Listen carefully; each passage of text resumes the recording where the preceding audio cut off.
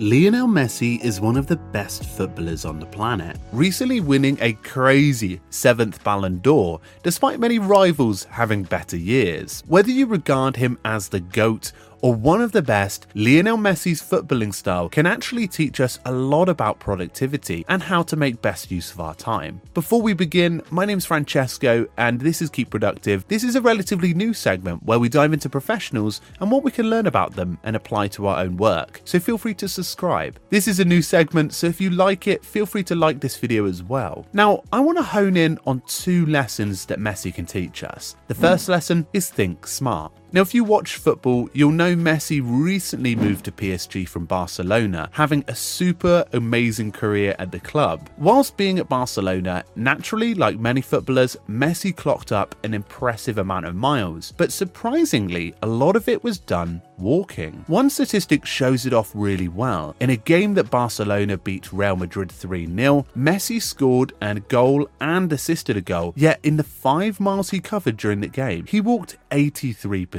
of it. Now, Pals of Football also shared that last season's Champions League, Messi covered less ground, but scored an average of 1 goal and assist per 90 minutes, with a lot less ground covered. This is an interesting approach to football and something that we can apply to our work practices in life. Watching Messi during games, you can see he makes an attack when he sees space and opportunity, but rests himself when times don't require that. When Messi is on the field, he doesn't equate the amount of energy exerted to an output. He takes the chances that he sees best fit. Whilst this does look lazy, the conservation of energy can be huge, and you can see from his impressive statistics that this approach speaks for themselves. So, thinking smart, conserving energy and picking the right time to do things, and being able to just evaluate the situation is a great way to approach work. And it's something that a lot of us don't think about. Our conservation of energy can be incredibly important when it comes to managing our day and keeping those strong weeks versus strong days effective. So the second lesson is to pause before you begin. Now, Messi has well over 600 goals now. However, none up until this day have been scored in the first 120 seconds or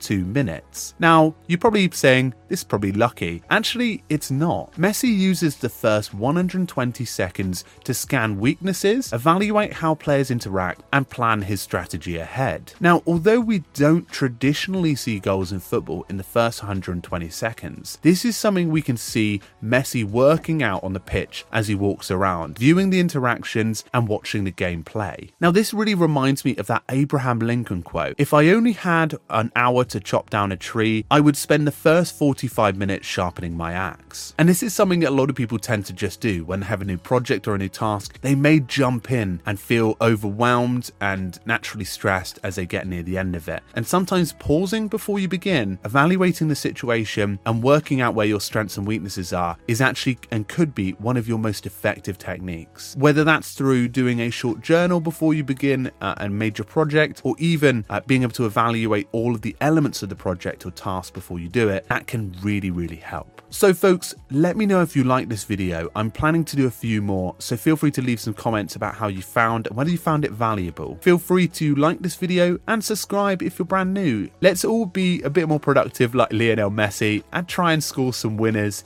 during our work days. Thanks very much, folks, and I'll see you soon.